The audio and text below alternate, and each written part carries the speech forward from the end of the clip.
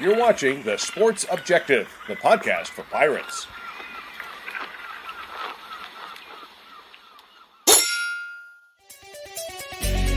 Yeah. My heart is purple and gold. I'm a pirate down to my soul. And I don't back down, not at all. Find out when the cannons explode. From the sidelines down to the post. Put it down like not even close. All out to the last whistle blow. From the flag with the soul and crossbones. Everybody stand up, get your hands up. Let a team know that we got they back. How about those friggin' Pirates? Welcome in to a very special edition of The Sports Objective. Why? Because we have a very special guest. We'll have first of all, the director of morale, Bubba Rosenbaum. How are you, sir? I'm doing well, Dave.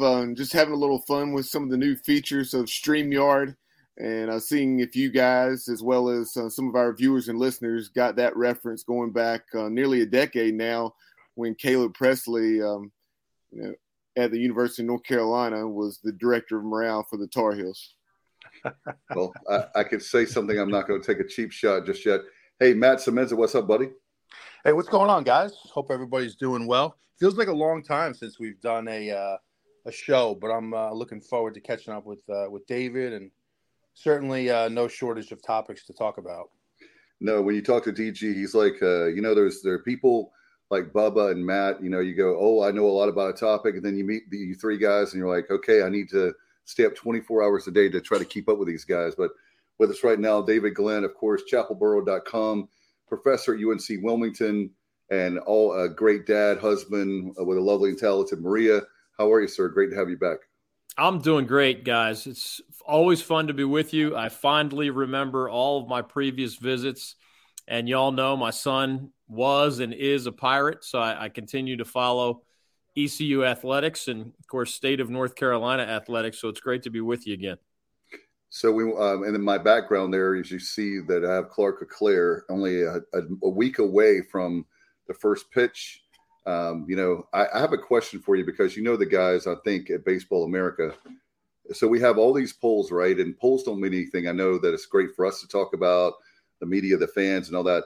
But for some reason, all the polls, including coaches poll, the baseball writers poll, the D1 baseball poll, they've got us like 11th, 12th, 13th, right? And our good friends in Durham, you know how much I love Durham, my hometown, but my friends at Baseball America give us no love at like 24. I'm like, how is it that all these other publications that everybody has us pretty much the same? And then I'm not trying to throw shade at them or hot takes. I'm just wondering, every year they always put us way low. I kind of like that because that means we're going to overachieve if we can finish like in the top 10 or 15. And I think we do better than when the expectations are in the top 15. But I didn't know if you have any some insight on that of why we get picked every year so low. I don't know the answer to that. I do know that they're always bragging about college baseball in the state of North Carolina, where they are based and have been based for a long time. So I am not sure about their view of the Pirates specifically this season or otherwise. But it is fun to just glance. You're right, polls aren't always right, but people know where the players are and where the coaches are. And the fact that NC State's probably going to be good again, and ECU is going to be good again, and Carolina's going to be good again, and others across the state are going to be good again.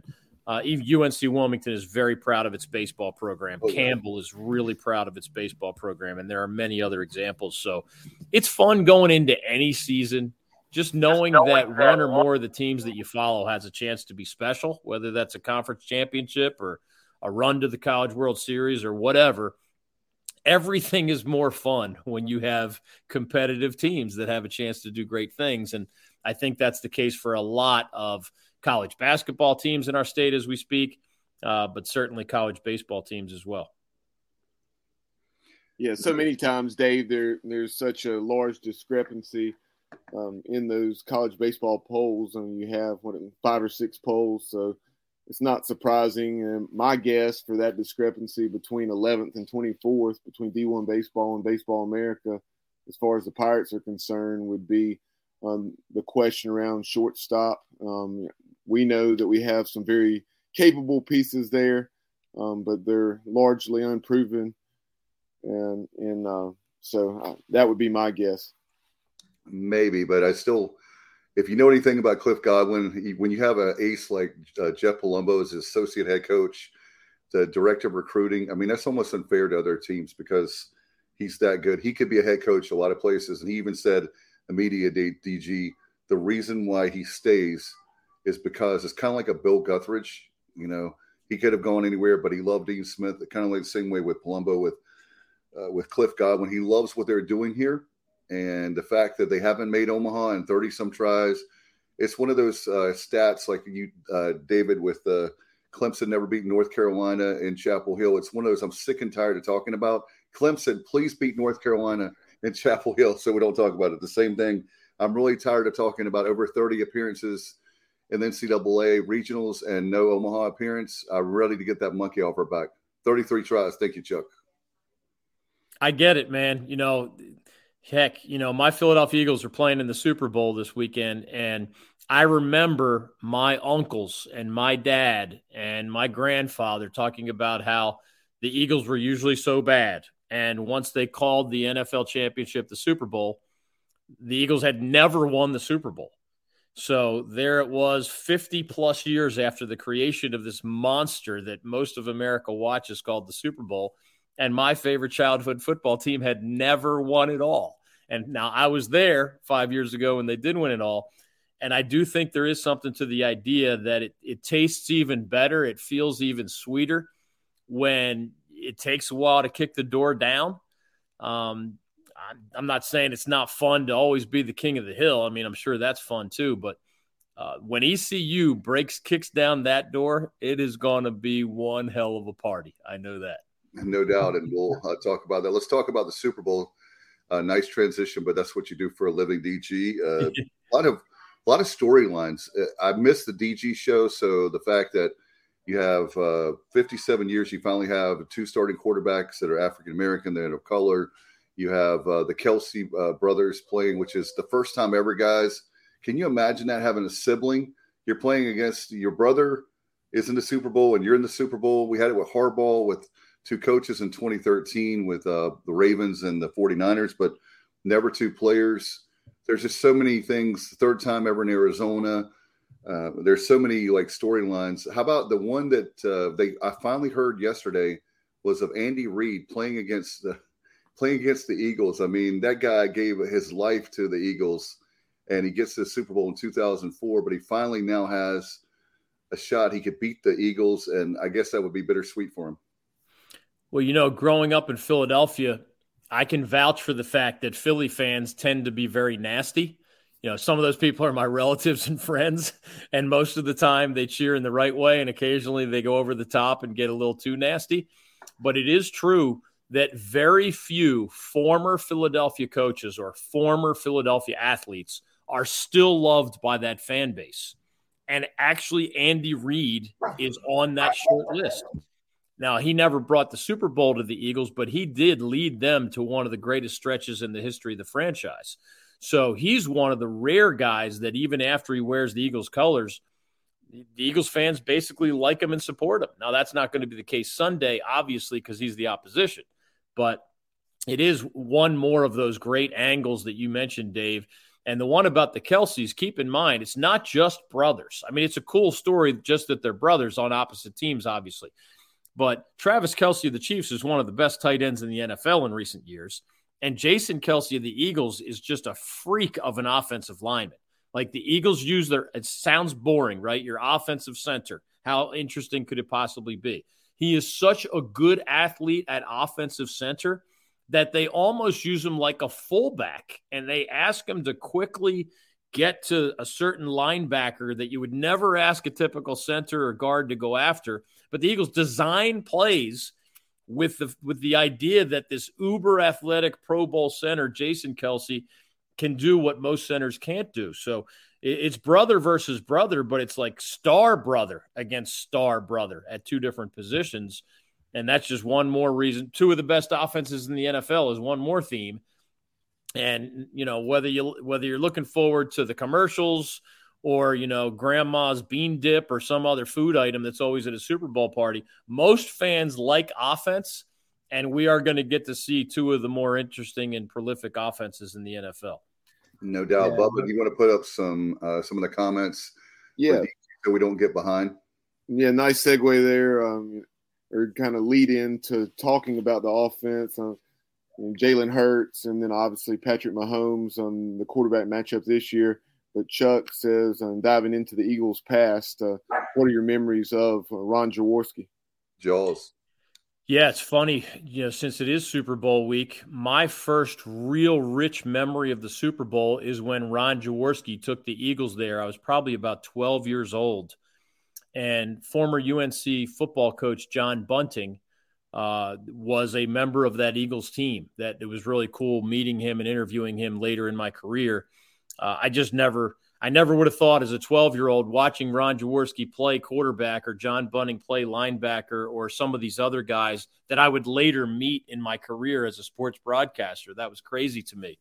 But that year, the Eagles did lose to the Raiders. It was pretty convincing. I probably cried as a 12-year-old, because the Eagles had been bad for most of the 70s, really bad. And then they hired a guy named Dick Vermeil, and it was one of those experiments. Could a really high-energy college coach, Vermeil was at UCLA, would he translate to the NFL? And, of course, that question's never really gone away, but that was one of the earlier experiments along those lines. And sure enough, Vermeil, with Jaworski, a running back named Wilbert Montgomery, a tall wide receiver named Harold Carmichael, a pretty good defense. They turned that franchise around in the late 70s, and then there they were in the Super Bowl in 1980. If I remember correctly, they got whooped by the Raiders in that Super Bowl. But they changed the trajectory of the Eagles franchise and gave some really downtrodden fans, who were famous for throwing snowballs at Santa Claus and, cheering injuries to opposing players and other horrible things. It actually gave them something to cheer about for a change. So that was a fun time to be an Eagles fan, even though they didn't win it all.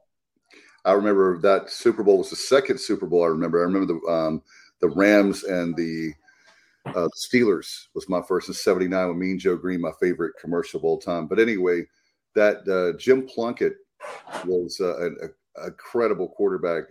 Back then it just seems like I'm an old guy, but the quarterback play, DG, back then, every team had a great quarterback, even if they were a bad team. It just seems like that was my take. I remember Plunkett picking apart the Eagles. I think I remember a fullback named Kenny King. I mean, when does a fullback ever end up being one of the stars of a Super Bowl? I'm sure it's happened more than once, but I'm pretty sure my memory is solid on this one. Like a little rinky-dink screen pass to Kenny King in the flat somehow goes for 80 yards, and it was the back-breaking play for an Eagles team that was pretty good defensively, but just got picked apart by Jim Plunkett that day.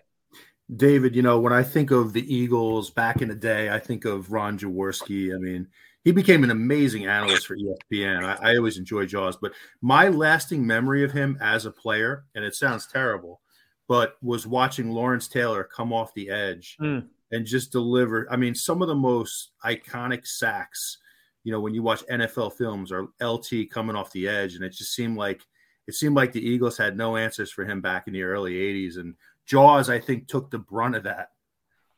I think you're right, Matt. And one thing I remember about the Eagles is that they perpetually had offensive line problems. And you can have a talented quarterback and you can have other really good players or a good defense or whatever. If you can't block, you can hide it for a while, but eventually it comes back to haunt you. And I just remember years where if you made a list of the Eagles' strengths and weaknesses, number one on the weaknesses was often the offensive line. And that did make for some long days for Ron Jaworski. There's no doubt about it. And even Randall Cunningham after him. Everybody remembers he was a great athlete. Part of the reason he needed to be a great athlete is because he was running for his life half the time. Yeah, those are some of my earliest memories of the Eagles. Buddy Ryan, Reggie White, and then Randall Cunningham that you just referenced. Yeah, those were fun teams too. I mean, Buddy Ryan was a piece of work just as a personality and obviously a great architect of defenses, but he was always taunting the Cowboys and he would get in trouble for, stories about how he'd put a bounty on opposing players' heads just to get his defensive players fired up, which of course was against the NCAA or the NFL rules at the time, and I would think still is against the rules. And everybody knew Buddy did it. I mean, everybody denied it, but it was exactly Buddy's personality. That's exactly the way he did things. He was unapologetic. He was in your face. He was aggressive. That's how his defense played, but that's also what his personality was like. So, again, it's another example where the Eagles did not ultimately break through and win it all. But after so many years of, 4 wins or 2 wins, or there were times the Eagles were the laughingstock of the NFL when I was a really little kid in the early 70s. Those were 2 of the sort of peak moments where the Eagles didn't win it all, but they were playoff caliber teams for a few years in a row. And everybody, only one team holds the trophy at the end. So if you're a playoff caliber team, it beats the heck out of being everybody's doormat.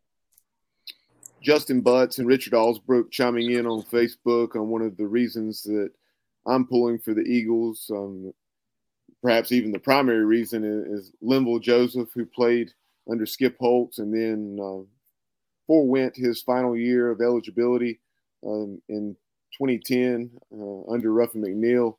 And Linval, of course, has been with several teams, and he signed with the Eagles back in mid-November. I think about a $750,000 deal, and would love to see Linval get a Super Bowl ring. I'm glad you mentioned that because it's easy to forget the only thing that could have derailed this Eagles season. And remember, with Jalen Hurts, they've only lost 1 game. The other 2 games they lost this season, Hurts was hurt. It's easy to forget because their numbers have been so dominant. There was a time early this season you saw them lose to Washington, but it wasn't just that 1 game. There were 3 or 4 weeks in a row where teams were just running up the middle on the Eagles. And the Eagles were having a hard time getting off the field defensively. And it's hard to pick up quality players in the middle of the season or just find the solution among your backups or whatever. But it was part Linval Joseph, proud ECU grad. It was part they acquired Ndamukong Suh, relatively far into the regular season. And what had been just a gaping hole in their defense. They were rushing the passer well from their ends. They were getting great play from their secondary. But teams were just keeping Jalen Hurts off the field by running up the middle and moving the chains and eating up the clock. So credit to those guys for changing the Eagles' defense midstream. What was a massive problem found a solution eventually. And now the Eagles are a pretty darn well-rounded defense. And I think it's going to take a Houdini act by Patrick Mahomes.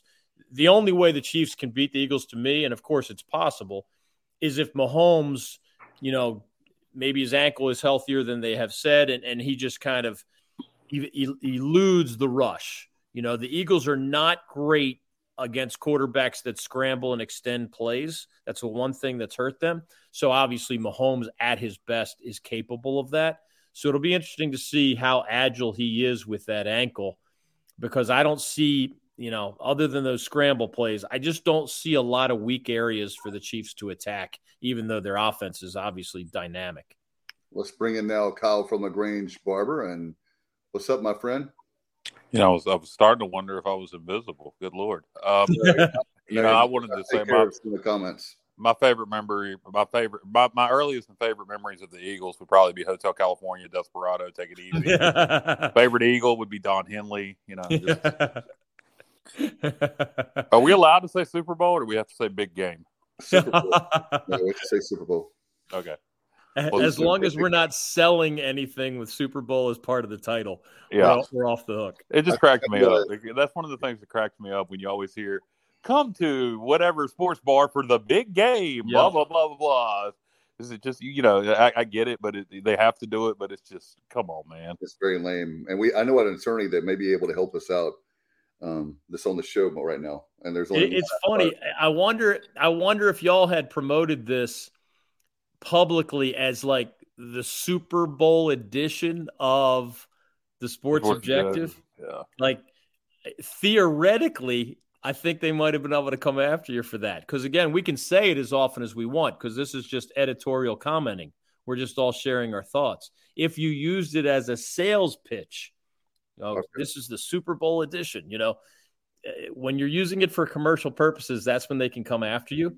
Well, David, we just blame it all on Bubba. So, it doesn't fall back on morale. I volunteer to do pro bono work, which means free, in case you didn't know. Yes. Free legal advice if they come after you guys. Okay.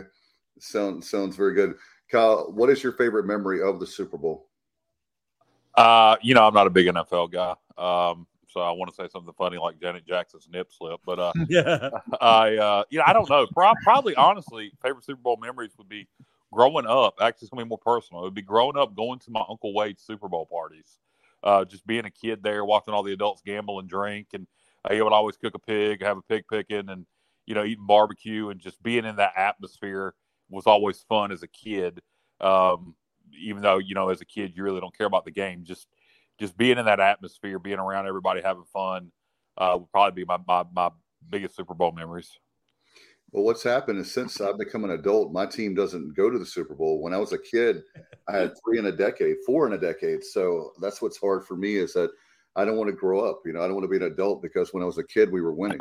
Yeah, I remember the Super Bowl, and this shows you my lack of NFL knowledge, but the Skins Super Bowl, I remember the quarterback was Ripken. Yeah. 91. Yeah, that one I remember. But yeah, January of 92, and that's the last time. There's a lot of years, lean years. So hopefully Daniel Snyder will sell the team. He and his wife, please sell the team. Please sell the team. Yeah. Apparently, there's a guy that DG hangs out with, Jeff Bezos from Amazon. I understand. So he's the guy that's rumored to buy the team. He's got a lot of money. Yeah, DG's a high roller with those guys. So maybe. Yeah, right. And or how about Tom Dundon? You know him? I do know Tom Dundon personally, but I can't say that there's a long list of billionaires that I hang around with. That's a pretty darn short list. There's one more billionaire than I know. For the record, those guys have more money that they've forgotten in their couch cushions, than I would comprehend. Trust me. Who do you think the worst? Just since we're talking NFL, just for the hell of it, who do you think the worst owner in the league is? DG. I think it's got to be Daniel Snyder.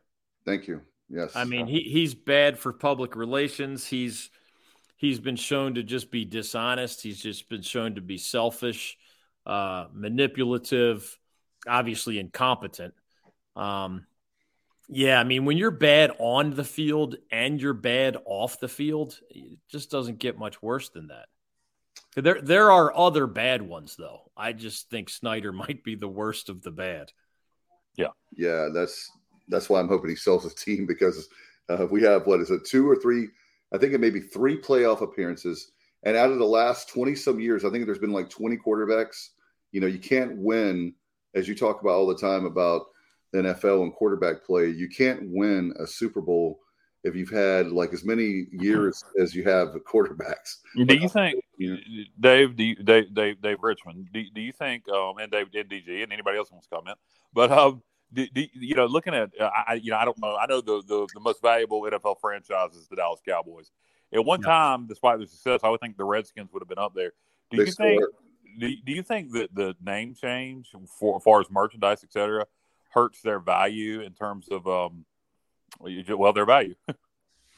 No, to my understanding, it's they've stayed the same. I see where you're going with that, but the reality is they were, unfortunately, and I'm not going to go off on that tangent how I feel about the name change, but I will say they were going to lose a whole bunch of sponsors. They were going to lose a whole bunch of money on that route of things. But my understanding, DG, help me out, but the Broncos sold for a whole bunch recently, and the Redskins, now Commanders, is worth way more than the Broncos.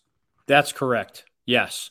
So it'll be interesting to see. I mean, you got to study that over a period of years to know if the name change really hurt you. Obviously, there's a bonus at the beginning of a name change for merchandising reasons.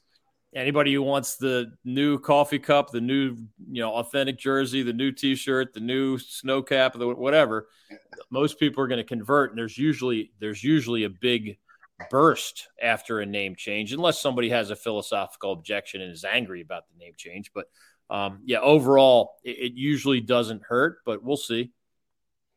And yes, Washington, because of its history, because of that past success, I know it's been a long time, but people care. You know, that's the bottom line, is how many people care about your franchise.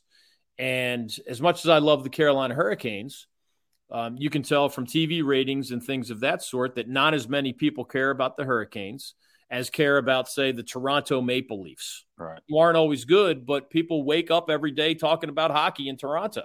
And in our state, there's 15 different sports we could be talking about. So part of its demographics, part of its history.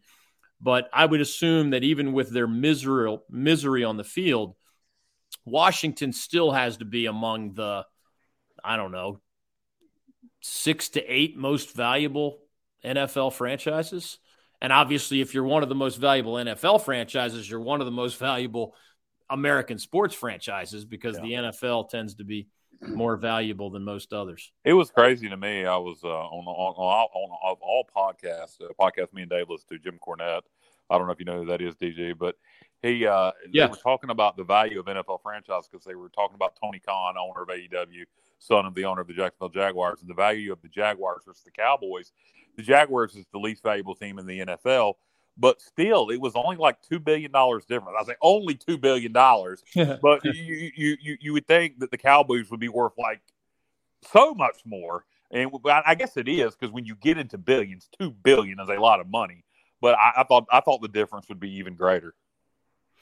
Yeah, for some reason, I thought the difference was greater, but they could have had bad numbers. So, I'd have to double check that. But we actually talk about this in my class at UNC Wilmington, where we just dive into sports from so many different angles. The long story short is, the wealthiest, most lucrative professional sports organization in the history of the world is the current version of the National Football League. And it's not even close. Like 2 and 3 are the NBA and Major League Baseball, and they're not even close in terms of their annual revenue. The NFL's trending toward insane numbers. And as a lot of people talked about how, they were losing popularity and they were swirling down the drain and they were alienating their fans and there's too many penalties, guess what? They doubled the value of their TV contract. So anybody trying to sell the nonsense that the NFL is swirling down the drain has some kind of a weird agenda that has nothing to do with the truth. What would be the most, or is the Cowboys the most valuable franchise in the world? I would think the Yankees would be up there. They're both up there. They are both up there. I forget the pecking order there. Manchester United is way up there. Like a couple of the soccer teams are in the Premier League are way up there with the Cowboys, the Yankees. I know the Commanders is down there, maybe top 10, top 15. Like it's somewhere in there, but I know those off the top of my head. Yeah, and those are the 4 most lucrative leagues in the world: NFL, NBA, MLB, English Premier League soccer, in that order. So you'd think that the top franchises in each of those 4 sports are going to be the ones dominating those lists. Yep. Speaking of the NBA, I'm praying for the Hornets to be good. And my buddy Matt Semenza, DG's big in the NBA. I'm praying for your Knicks. David, the one thing I'm like, Charlotte, you can argue, but there's no reason the Knicks should be bad, having the best basketball facility in the whole world with Madison Square Garden. Speaking of TV deals with the New York Knicks, I mean, it's just terrible that you would think they would be better. The league would be a lot better if the Knicks were better, but I'm not a Knicks fan. I just feel bad for Semenza. Well, hey, you know what? We're starting to play some decent ball here. We're actually in 5th place in the East. We made a nice little trade today. We offloaded Cam Reddish for Josh Hart, who was a former Villanova player. So I actually, believe it or not, fellas, for the first time in many years, I feel like we're at least a decent team. Probably a first-round exit in the playoffs, but at least we're competitive. But it's certainly not like I grew up in the days of, Patrick Ewing and Charles Oakley and John Starks, and we're just trying to get back to that type of level. And DG, I'll ask this question about the NBA, and then I will throw it back to Bubba for NFL. As far as LeBron James, great that he does a scoring title. But the one thing I'll say about LeBron, and I'm not really a hater like some folks, is if he wanted to win more championships like Jordan did, do like Tom Brady and Peyton Manning. Guy has like over 30-some million a year, and he's wondering why he can't get a surrounding cast because we're paying you, LeBron. I mean, that's why my frustration with him is not anti him, but just wish he would share the love so they could get better players. And I'm not even a Lakers guy. Yeah, he definitely did that in Miami. And that was part of how he won. He added to his list of titles, right?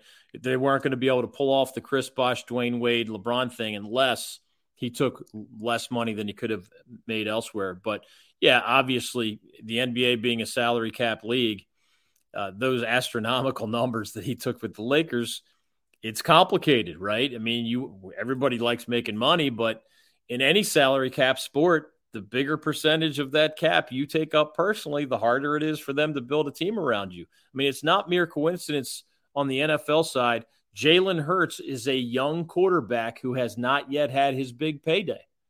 So how do the Eagles build around him? Well, he's still on his rookie deal. Instead of paying, Tom Brady type money, I forget his number, but it's a very low number compared to the 20-some million astronomical numbers that some of the veteran quarterbacks make. And it works that way in the NBA as well. I still think LeBron is somewhere in the top 5 greatest NBA players ever. I know not everybody feels that way, but after Michael Jordan and Kareem Abdul-Jabbar, to me, LeBron enters the conversation pretty quickly. And four NBA titles, 4 Finals MVPs. I think he's almost at 20 straight All-Star games. I mean, that's unbelievable. That's insane to be that good for that long. I got an interesting NBA comment and something I've noticed over the years. Is there a player that has become more popular and made more money since his career ended than Shaquille O'Neal? Shaquille O'Neal may be the most beloved sports personality in the world now. Everybody loves Shaq. When he was a player, I remember a lot of people hated him as much as they loved him. Now everybody loves him. He does Papa John's, and you see him on social media always doing charitable acts. I believe Shaquille O'Neal is a bigger star now than he was as a player. And how about Charles Barkley? He makes $10 million to run his mouth every year on TNT. I mean, come on, $10 million. Yeah, but Charles isn't as beloved as Shaq. Everybody loves Shaq now.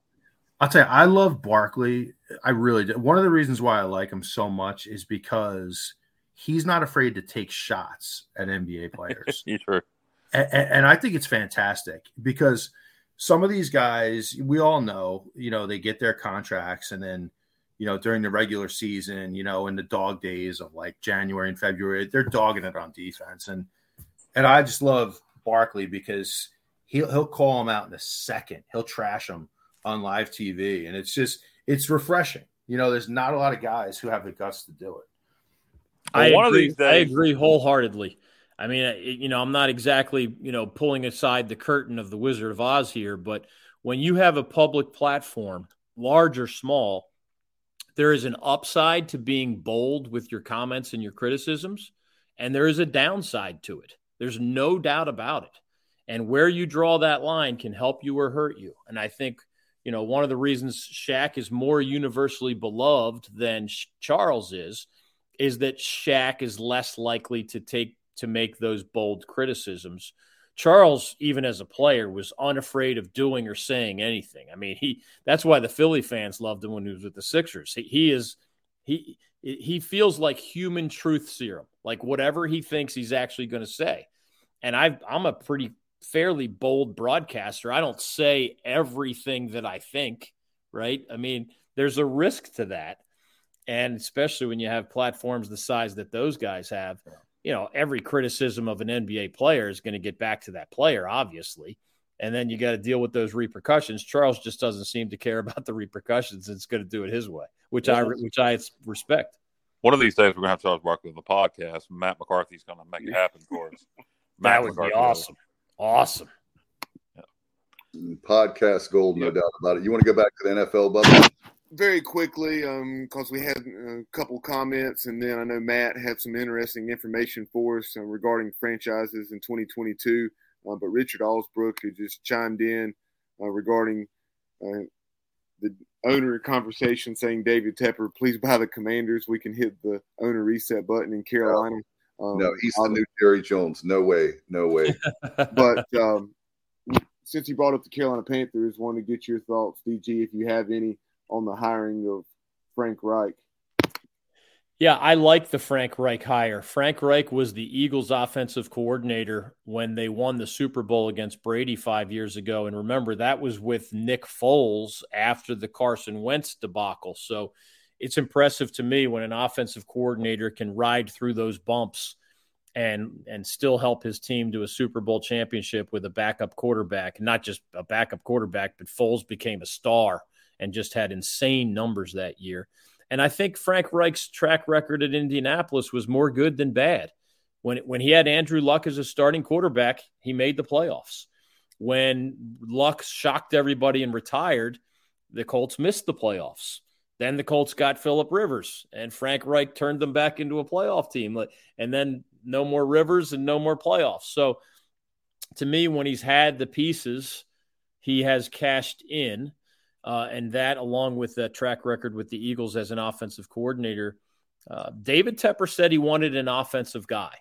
And there's some controversy about how Steve Wilks did not get the full-time job. Let's be real.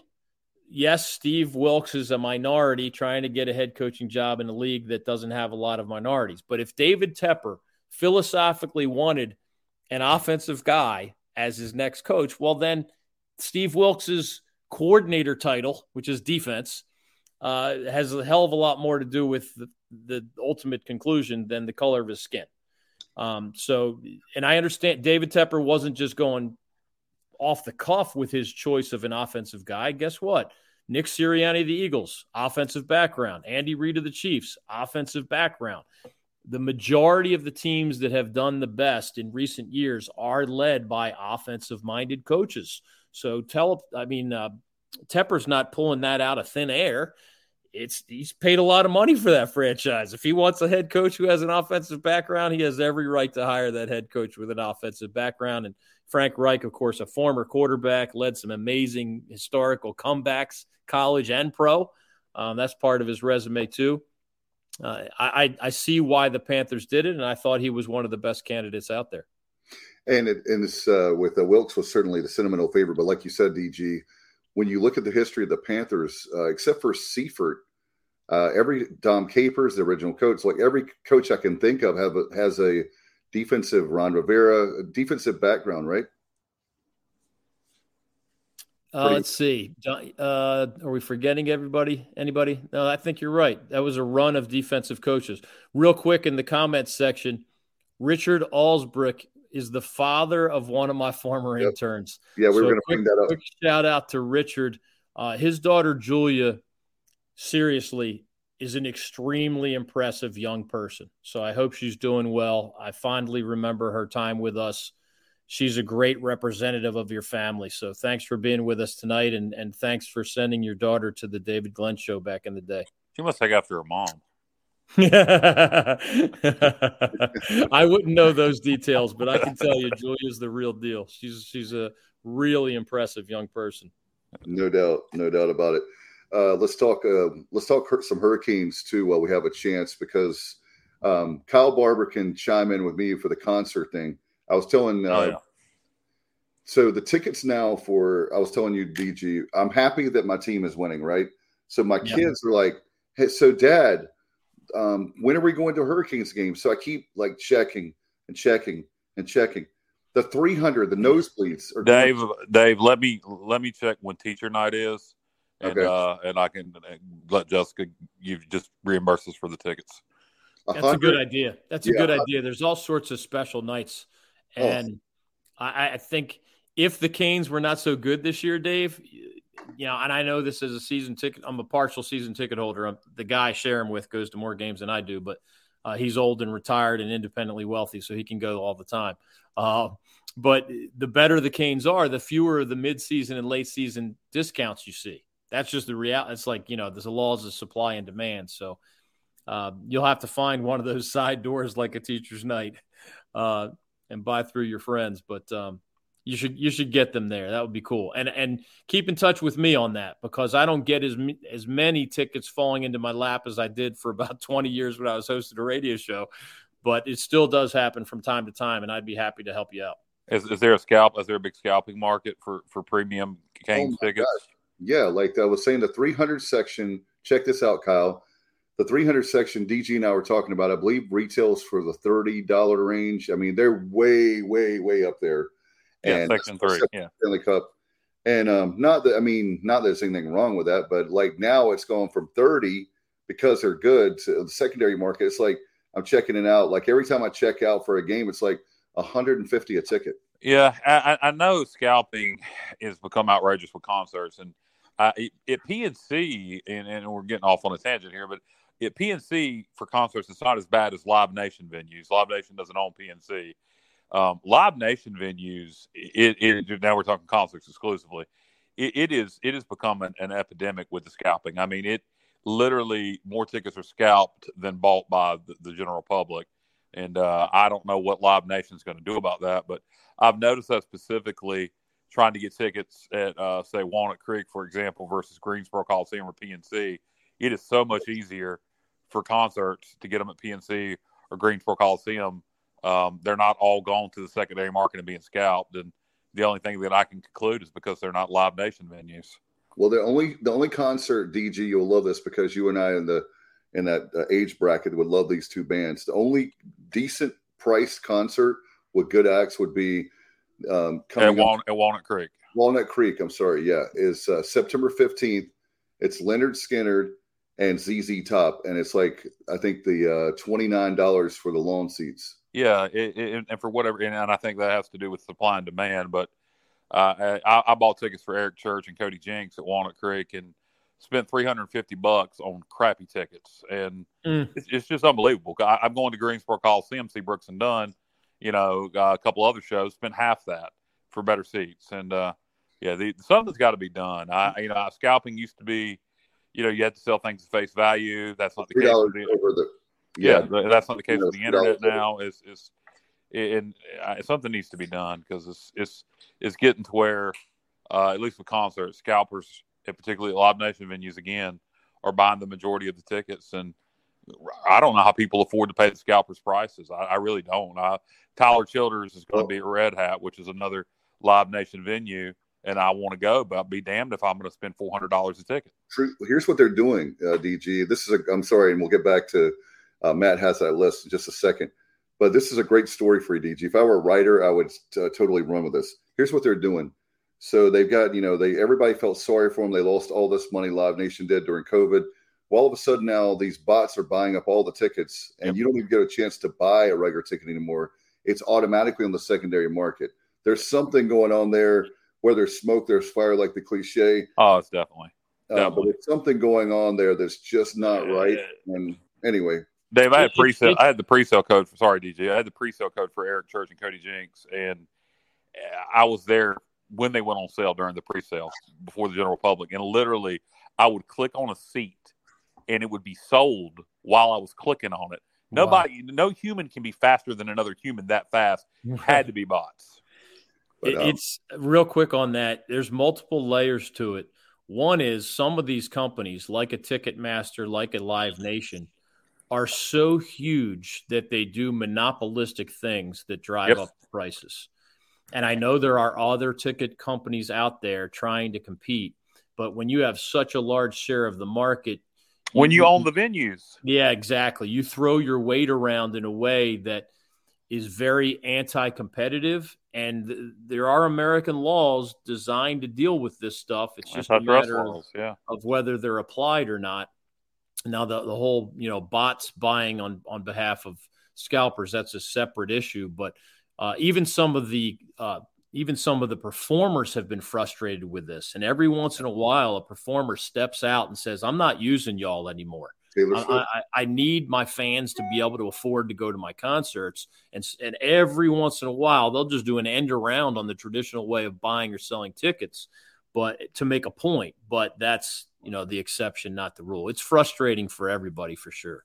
I really believe Live Nation is controlling those bots, and they're buying their own tickets and then reselling them on the secondary market. I really believe that. I do too. I'm not a conspiracy guy, but something is going there. Hey, Matt, you've been patiently waiting. I'm sorry for going off on a tangent there, my friend. Just frustrated with our support group about high ticket prices, but you had the list for the top franchises, right? Yeah, so when you guys brought up this conversation, I was pretty intrigued by it. And so I pulled up an article. This is from Forbes. this is the 50 most valuable sports teams in 2022. So I'll just give you the top 8. For me, there's really only one big surprise here, but obviously number 1, the Dallas Cowboys. You guys hit that right on the head at $8 billion. Number 2 to me is kind of a shocker, and that would be the New England Patriots at $6.4 billion. It's a little surprising to me. Then you have the Los Angeles Rams, the New York Yankees, the New York Giants, the New York Knicks. So you get the 3. Obviously, you get the New York market. The Chicago Bears at 6, the Golden State Warriors, and then the Washington Commanders come in at $5.6 billion, right before the Lakers. So where do the Cubs fall on that list, Matt? What's that? The Cubs. Say again, Kyle? Chicago Cubs. Chicago Cubs. Let's see. Might be scrolling down here. By the way, the Eagles are number 16. All right. As I'm looking through here. Let's see. Chicago Cubs. Here we go. Number 34 at $3.8 billion. And I would think if they had more success, they would be higher because they do have a huge national fan base like myself. But the lack of success is probably keeping them down a little. It's the problem of the league. The Major League Baseball has a huge problem of now gimmicks like we're talking about in college baseball where they're doing pitch clocks and everything. Most fans that if they don't like baseball, they're not going to watch it. A pitch clock is not going to bring them to watch the games to try to shorten it up. I think it's just a really bad gimmick, but that's my personal opinion on that. I'm not. And Matt, forgive me if you said this. What about the Red Sox? Did you say the Red Sox? Let me give you the Red Sox, and I'll tell you just of note since Carolina, but the Panthers come in at number 39. I'm surprised they made it. Yep. Boston Red Sox. So this is why I was a little surprised by the Patriots are number 2. The Boston Red Sox are number 30 at $3.9 billion. So, I think that just shows the difference between the NFL and the Major League Baseball. I'm telling you, baseball. Sure does. Yep. Baseball has got to do something, but it's not the pitch clock to get more fans. I don't think that's not the pitch clock is not why they're the third or fourth. I guess the third best league in the professional league. I think Major League Baseball, and maybe I'm in the minority here, but I think a shorter season. I think what they did during the COVID year, maybe not that short, but I think less games would get people's interest more. There's so many games, and I think that's what makes football so special. There's few games, college and pro. I think if Major League Baseball had a shorter schedule, I think people would be more interested. What do you think, DG? There's an argument for scarcity, and it's made most often in baseball, right? If you're an ECU football fan, you're only going to have, 6-7 home games, right? Yep. If you're a fan of the New York Yankees, you have 81 options. Yep. Just in the regular season, right? And that's a lot. So, the NBA and the NHL are around that 80 or so game mark. That works for those sports. 162 is a marathon, man. Mm-hmm. And you know how it is. Leagues hesitate to cut back. They've got their bean counters figuring out, whether there'd be more demand for a slightly shorter schedule, but anything that doesn't increase their bottom line, they're going to be nervous about. Broadcasting rights, of course, shrink a little bit if you shrink the season. But baseball has an issue. There's no doubt about it. Whereas the NFL has been growing exponentially and NBA is on the upswing. Other leagues around the world, many soccer leagues, even Major League Soccer in our country has been on the upswing. Yep. The NHL has been on the upswing. Baseball is the one that's plateaued quite a bit. It's still very popular, but it's not growing at the same rate that some of those other leagues are, and that's why they're scrutinizing everything all the way down to the pitch clock. You think increasing playoff teams even more? I think it would have to create more interest because more teams would be competing down the stretch. Just simple mathematics. If they would expand the playoffs more, maybe shorten the regular season, expand the playoffs more, that would probably help a lot. Yeah, you always get more money from your TV partners for a larger playoff. And the other thing it does is it keeps more teams in the race for a longer period of time, right? Exactly. If there's more spots up for grabs, you're not buried halfway through July or whatever. you might still have a fighting chance to get that last wild card or whatever. So there's an upside to it. And each league is dealing with that a little bit differently, right? The baseball, we're already at the point where roughly, the NBA has tweaked this, but more than half of NHL teams make the playoffs, right? If it's 16 out of 30 or 31, that's more than half. Yep. The NBA with those tweaked early first round games, it's more than half. Baseball and the NFL have hesitated to grow to the point where, more than half or even close to half are getting in.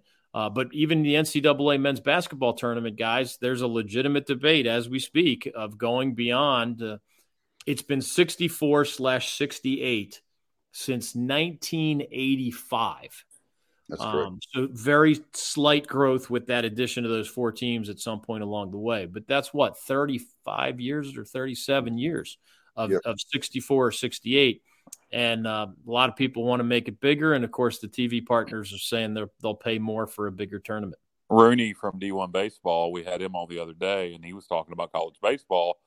Is considering expanding to what was it, 74 teams, Dave? Bubba, it was 70-some teams.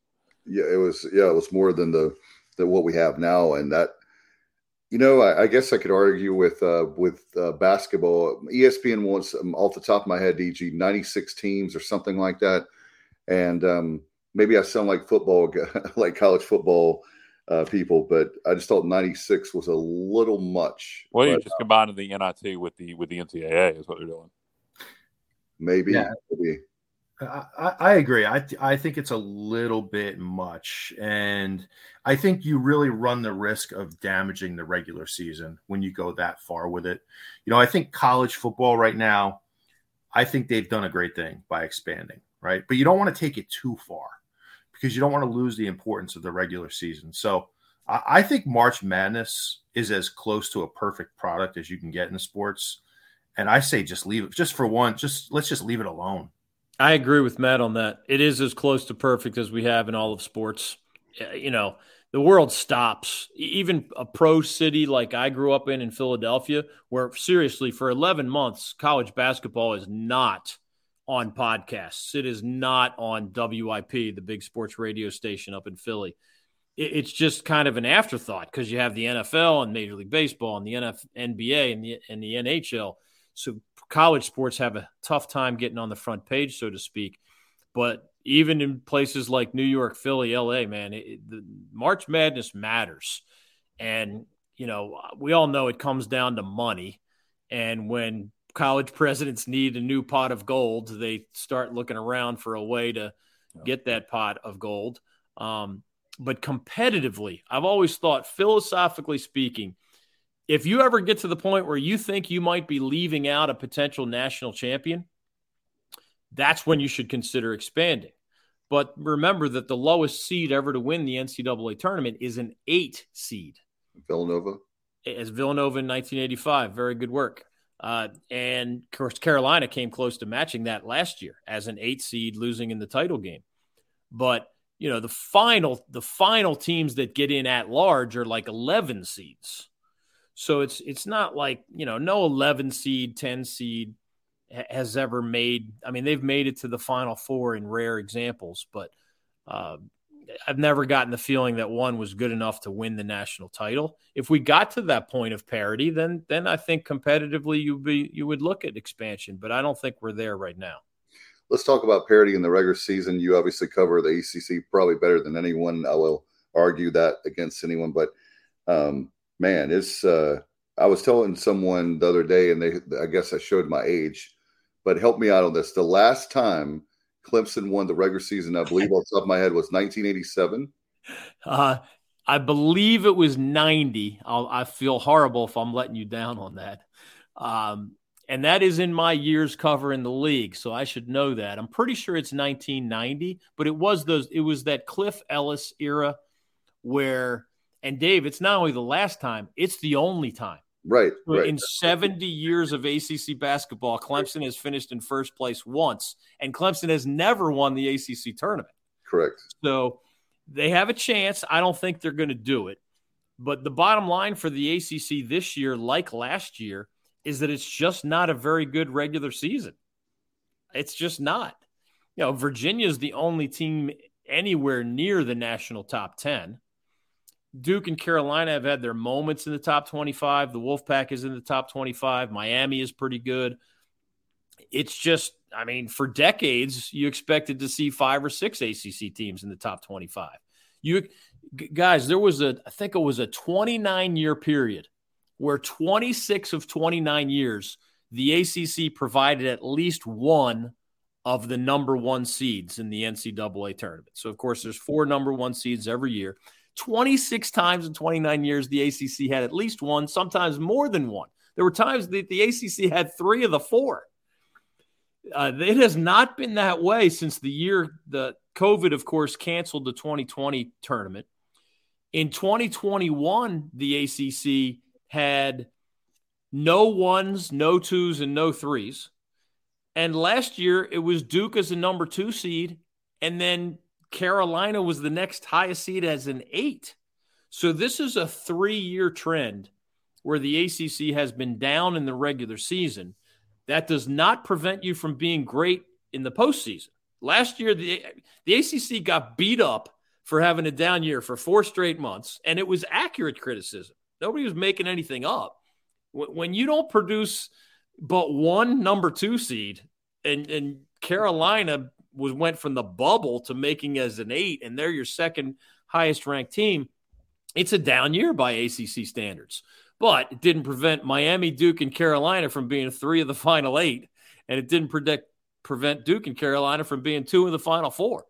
So they saved their season, in a sense, with a great March Madness run. We'll see if they have something in that again this year.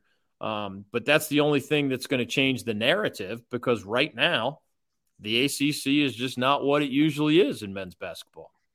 Let's talk about ACC football. I know the schedule recently came out and Mack Brown was complaining.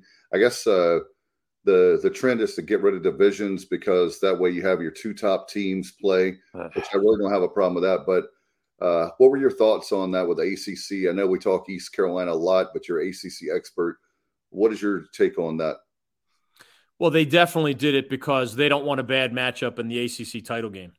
Yep. And there was a couple years ago, I don't have all these numbers off the top of my head, but just picture the Big Ten championship game drawing, 10 or 12 million people. And the SEC championship game, I'm talking TV audience, 10 or 12 million people. And the ACC championship game, seriously now, drew like 3 million people. Wow. Because it was Wake Forest against Pitt.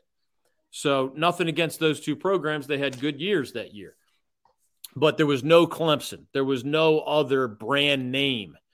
And the TV ratings just collapsed as a result. So if you do away with divisions, whoever your 2 best teams are, you can match them up. And like next year, for example, going into 2023, the ACC's best bets are, as usual, the Clemson Tigers, but also the Florida State Seminoles. And it's been a while since both were really, really good. Jimbo Fisher 10 years ago led Florida State to the national title, but the Seminoles have been mostly down since then. Mike Norvell went into last year at FSU on the hot seat. Now, He delivered in a huge way, so he's not on the hot seat now. And, in fact, he's recruited so well. It's basically Clemson, Florida State, and we'll see who else is good. We'll see. There are plenty of who think they can be good, but I think the conversation starts with Clemson and FSU. In fact, Norvell just got an extension to his contract, did he, DG? I believe he did, yes. So and understandably so. The guy, that's how it works, right? You're on the hot seat and a couple steps away from possibly getting fired. You have a big year, and you tell the administration, if you want to keep me. Remember, Jimbo Fisher told the FSU administration, you need to do A, B, and C to keep me, and they didn't do A, B, and C, and he took off for Texas A&M. So Florida State views itself as a national championship program. They had the 2 under Bobby Bowden. They had the 1 under Jimbo Fisher. So they're not going to let a coach fly the coop, especially after a really good year and heading into what they think could be a special season. Yeah, I back to the divisions. I don't like it typically doing away with the divisions. I understand why it's being done to make sure you have the two best teams playing for the championship and have a higher chance of making playoff, et cetera, et cetera. But if there's one league that to me it doesn't matter about divisions, it's the ACC. The league is still, compared to a lot of leagues, still makes geographical sense, and you can pretty much pair anybody together, and it doesn't look too stupid. Well, I'm with you I'll on tell that. you. Yeah. Oh, sorry, David. That's all good. The ACC needs to do as many things as it can to upgrade its football product. Yeah. That's the bottom line. It's so far behind the SEC and the Big Ten. It's just it's got to create, early season interregional games and other things that their TV partners like, because they're really behind financially right now. Yeah, and the other conference that really, in my opinion, needs to consider doing away with the divisions is the Big Ten, because the way it's structured, you have Penn State, Ohio State, Michigan, and Michigan State on one side of that conference, fellas, and you wind up inevitably, like this year, you wind up with a Purdue, right? No offense to Purdue, but they are not the second best team in the Big Ten. So, it does make some sense as you look around the country and you see these types of matchups, but it'll be interesting to see how it unfolds. Well, UCLA and USC coming in, I don't know what the hell kind of divisions they would have anyway.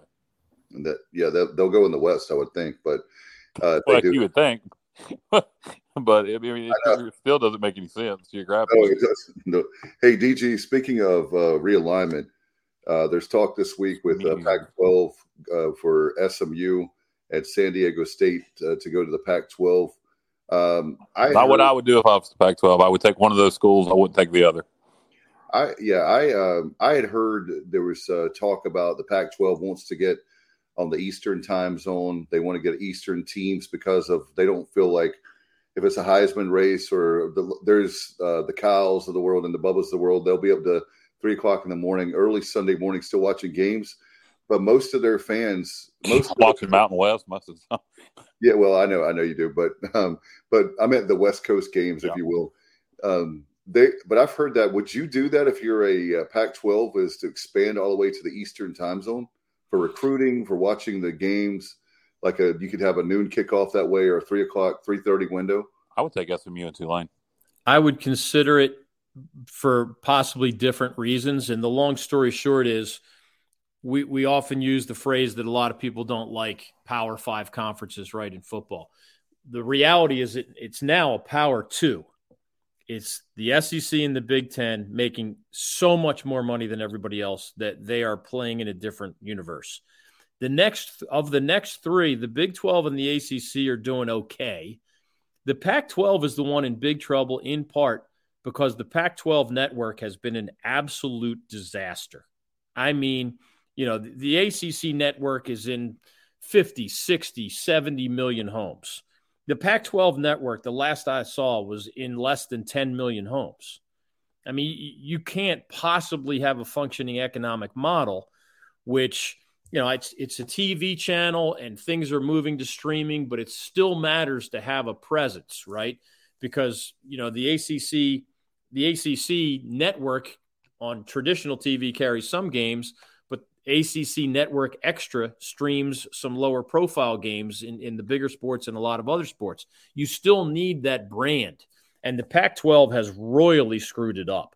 The Big Ten channel, or Big Ten network, has been a success. The SEC network has been a success. The ACC network took a long time, but eventually became a success. And the Pac-12 is just drowning now that they're losing UCLA and USC.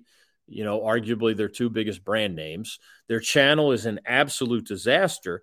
And I know for a fact that they just had exploratory talks with the ACC about not like a merger, but some kind of a scheduling alliance where Pac-12 products were going to be on some kind of an ACC network partnership because their own channel was going so poorly. That didn't happen, obviously, but that's why the Pac-12 has to consider these things.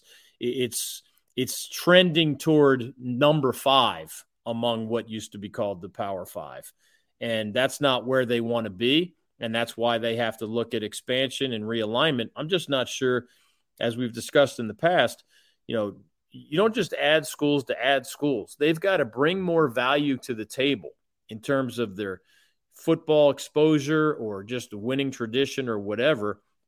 It all starts with football, and you got to bring more to the plate than you're taking as another mouth to feed at the trough. And all due respect to San Diego State or SMU or anybody else, I don't know who's out there besides Notre Dame as a full-time member who hasn't already been picked up. You know, Oklahoma and Texas were really valuable commodities in the Big 12. Guess what? The SEC knew that and got them. Southern Cal and UCLA were really, really valuable commodities. Big Ten saw that, went out and got them. Long ago, ACC went out and got Florida State. They needed a football upgrade. They got it in the early 90s. I'm not sure who brings more than they take at this point. But the Pac-12 may be in desperation mode right now. Yeah, if I was the Pac-12 to get more East Coast attention, and they ain't going to come all the way east, but really SMU, you get the Dallas market. That may help with Pac-12 TV expansion if you can get down into Texas. A lot of people down there. Tulane's red hot right now. They're a private school. The Pac-12 is all about academics, supposedly. So Tulane fits that profile. They bring the New Orleans market in. If I was the Pac-12, and I'm an East Carolina fan saying this, and a lot of our listeners are going to get mad at me for saying this, I would take SMU and Tulane. It would destroy the American. That would be it. We would be Sun Belt bound. But that's what I would probably do. And speaking of East Carolina, is there? Do you stay in the American? I don't, because if we lose SMU and Tulane, the TV money is going to go away. The TV money is going to go away when the current contract's up anyway in 28. But if we lose SMU and Tulane, we lose two of our biggest media markets. I think the TV contract would be renegotiated prior to 28. The TV money would go away, and I think the travel costs would offset the move to go into the Sun Belt. I think it would be the logical thing to do at that point. Well, I think the reason why Oresco didn't go our route of picking a Marshall, the ODUs of the world, teams like that, is because the ESPN told him, if you want to stay at the level you are now as far as the TV money, these are the schools you're going to have to pick. So like the Birmingham's, the biggest city in Alabama, UTSA, even though North Texas, we already have SMU, you still get the Texas market there, the Dallas market. Like, I think they told, I don't know necessarily that he did have a choice, but I think he went with the bigger markets because that's what ESPN told him to do. I don't know. That's my. Yeah, I agree with you, Dave. But I think if we lose SMU and Tulane, and I'm the only one talking about Tulane going to the Pac-12, keep that in mind. I think the TV contract is done before 28. I think it's going to drop dramatically. No doubt. Well, DG, I'm looking at the time. We went way over than usual. But we wanted to ask you before we let you go, big Eagles fan, I had to save the tough question for you. Who wins Super Bowl 57 in Arizona on Sunday night? I got to take the Eagles. And even if I wasn't a fan, I certainly wouldn't bet a lot of money on it because I do think they're two of the best offenses in the NFL, and they're pretty darn good on defense too. But beyond my sentimental vote for the Eagles, I just think they're the slightly more balanced team. To me, the only way the Chiefs win is if Patrick Mahomes is truly healthy on that ankle, can evade what is a really good Eagles pass rush, and expose one of the Eagles' only weak links, and that is they have problems against scrambling quarterbacks who improvise. That's the Chiefs' route to victory. Can they execute it?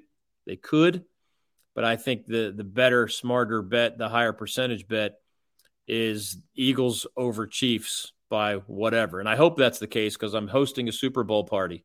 And it's going to be really, really quiet around here if the Eagles lose.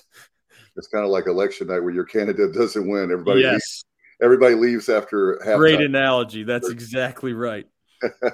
And how can people find your work? We're hoping, again, one of these days I'll get you back on some kind of broadcasting thing, selfishly, so I can hear you.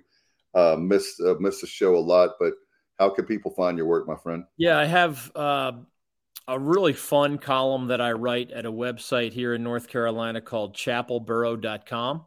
At this stage of my life, because I have a variety of things going on, including teaching at UNC Wilmington, I just needed somebody that kind of let me write at my own frequency. And Chapel Borough has been a great partner in that regard. So it's Chapel and then BORO.com. And folks can always follow me on Twitter at David Glenn Show. I always link to other writing that I do elsewhere, other appearances that I do, podcasts, radio, etc. So if you want to follow me and all the work that I'm still doing, including my radio visits all over the place, I'm still on the radio every day. I just don't do it on my own show anymore. DavidGlennShow.com is the best place to follow. Is that Chapel Borough name? Is that a reference to UNC actually being in Carborough instead of Chapel Hill? It's a combination of, they do a lot in Durham County, Orange County, Hillsborough is over there, Carborough is over there. So there's some Chapel and there's some Borough going on, and somebody came up with ChapelBorough.com. Gotcha. I was not involved in that. Okay. All right. Well, if we need some legal advice, or I'm going to pick up the phone and have you on speed dial if we get in trouble with talking about the Super Bowl. Of course. Appreciate you, man. Thank you so much. We'll see how Super Bowl 57 goes, and love to have you back on again soon. Thanks. I always enjoy being with y'all. Kyle, Bubba, Matt, Dave, anytime. Keep up the good work. Thanks, DJ. You got it. Thanks so much, David. Take care. You got it. You too. Bye-bye. Dave, is he the consigliere? I can't say that word. Consigliere to the Sports Objective? Is it what? Consigliere. Come on, Dave. It's a little Italian for you, Dave. Yes, thank you. Yeah, I didn't know. All right, that's the first time I've ever heard that whole thing. I'll tell you guys. Explain it to him, Matt. Yeah, well, he's like the boss, right? Oh, okay. Yeah. He's the advisor. He's who you go to when you got a problem. That's right. I got you. Now I understand. Okay. I learned something tonight. All right. So, guys, talking today, by the way, talking to the ticket office today, very excited, checking on my baseball tickets. There are people out there, and I told the ticket office, I'll tell everybody today. So here's the deal. Sometime this week, maybe by Monday, for those that are panicking about your baseball tickets, no worries. You'll get your tickets. A lot of people are doing the digital.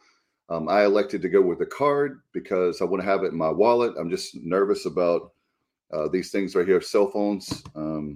So sometimes your battery is dead or whatever. That way I can just show my card. I'm a little old school on that. But you'll be able to get your tickets. And guys, check this out. A new record, over 2,700 season tickets sold for ECU baseball. I want to give a shout out to, of course, the baseball program, but Coleman Spain, Parker Eason, everybody there at the ticket office. I told them they have a thankless job. Congratulations to them. I think there's some tickets in the jungle, Bubba. Is that right? Single game tickets in the. Yeah, there are. They're going on sale this week. Going on sale. And so we have that piece to talk about. So congratulations there. And by the way, guys, the goal this year, just so y'all know, I checked again today, is 16,000 for football season tickets. I'm hoping that, like Bubba, I'm hoping we can get more than 16,000. But you can get your tickets at 1-800-DIAL-ECU or ecpirates.com. In fact, ecpirates.com, you can go anytime like me, sitting at a computer. You can just go right there and get your tickets there. Not the most appealing home schedule this year. It'll be interesting to see how ticket sales are. It really will. Yeah. And Brandon asked about that question about what's the amount of sold so far. They're still on pace with last year, and that's without NC State on the schedule. So like Kyle said, to be fair about season tickets, we don't have NC State at home. You're losing UCF. There's no Cincinnati. There's